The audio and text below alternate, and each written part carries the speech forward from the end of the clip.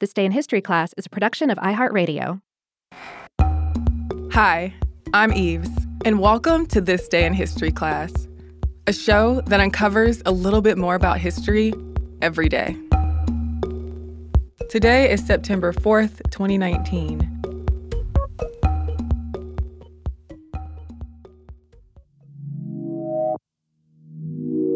The day was September 4th, 1882.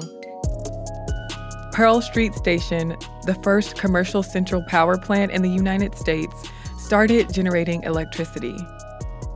Building on the work of other inventors, Edison created an incandescent lighting system. He had already constructed experimental power installations.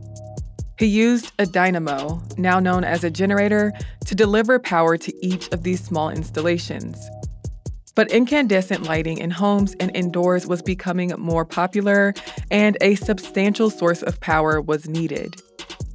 In 1880, the same year he received the patent for his incandescent lamp, Thomas Edison established the Edison Electric Illuminating Company of New York to build power stations in New York City. Edison decided to build the first permanent central power stations for supplying incandescent lighting in New York's financial district in Lower Manhattan. Construction of the station began in 1881. The mechanical and electrical part of the plant was at 257 Pearl Street. Since the building was constructed for commercial use, the structure had to be strengthened to hold all of the necessary equipment.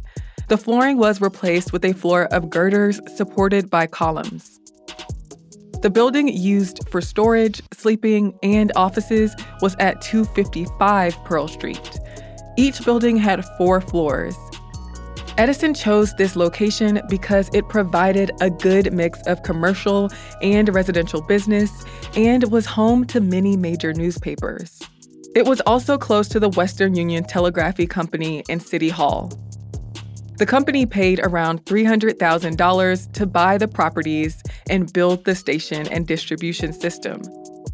Constructing the network of wires and conduits that delivered energy to customers was one of the most expensive parts of the project. After administrative expenses, canvassing, and patent license fees, the cost came to about $500,000. 4 240-horsepower Babcock and Wilcox boilers were in the basement of 257 Pearl Street. 6 engine and dynamo assemblies were on the floor above that. The dynamos were driven by reciprocating steam engines supplied by coal-fired boilers. Each assembly weighed about 30 tons and was rated for around 1,200 lamps. The 3rd floor housed wooden frames wrapped with copper wire resistances that were used for manually regulating the dynamo fields. The 4th floor was home to 1,000 lamps that were used to test dynamos that needed inspection or repair. The first engine and generator assembly was tested on July 5, 1882. The station went into service on September 4th. Pearl Street Station used direct current, which is an electric current that flows in one direction. With alternating current, on the other hand, the electric current changes direction periodically.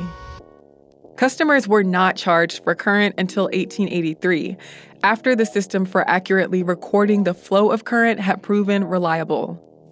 The first bill was to the Ansonia Brass and Copper Company for $50.44. The New York Times offices were one of Edison's first customers.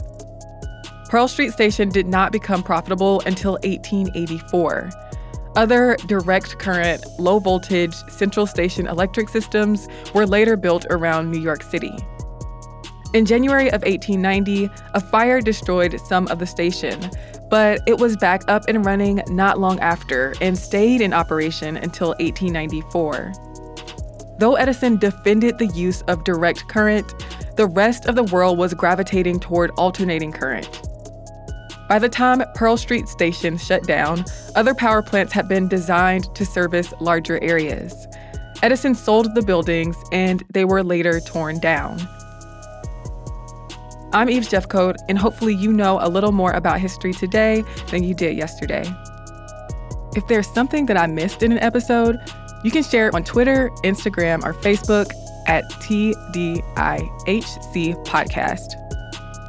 Thank you for joining me today. See you same place, same time tomorrow.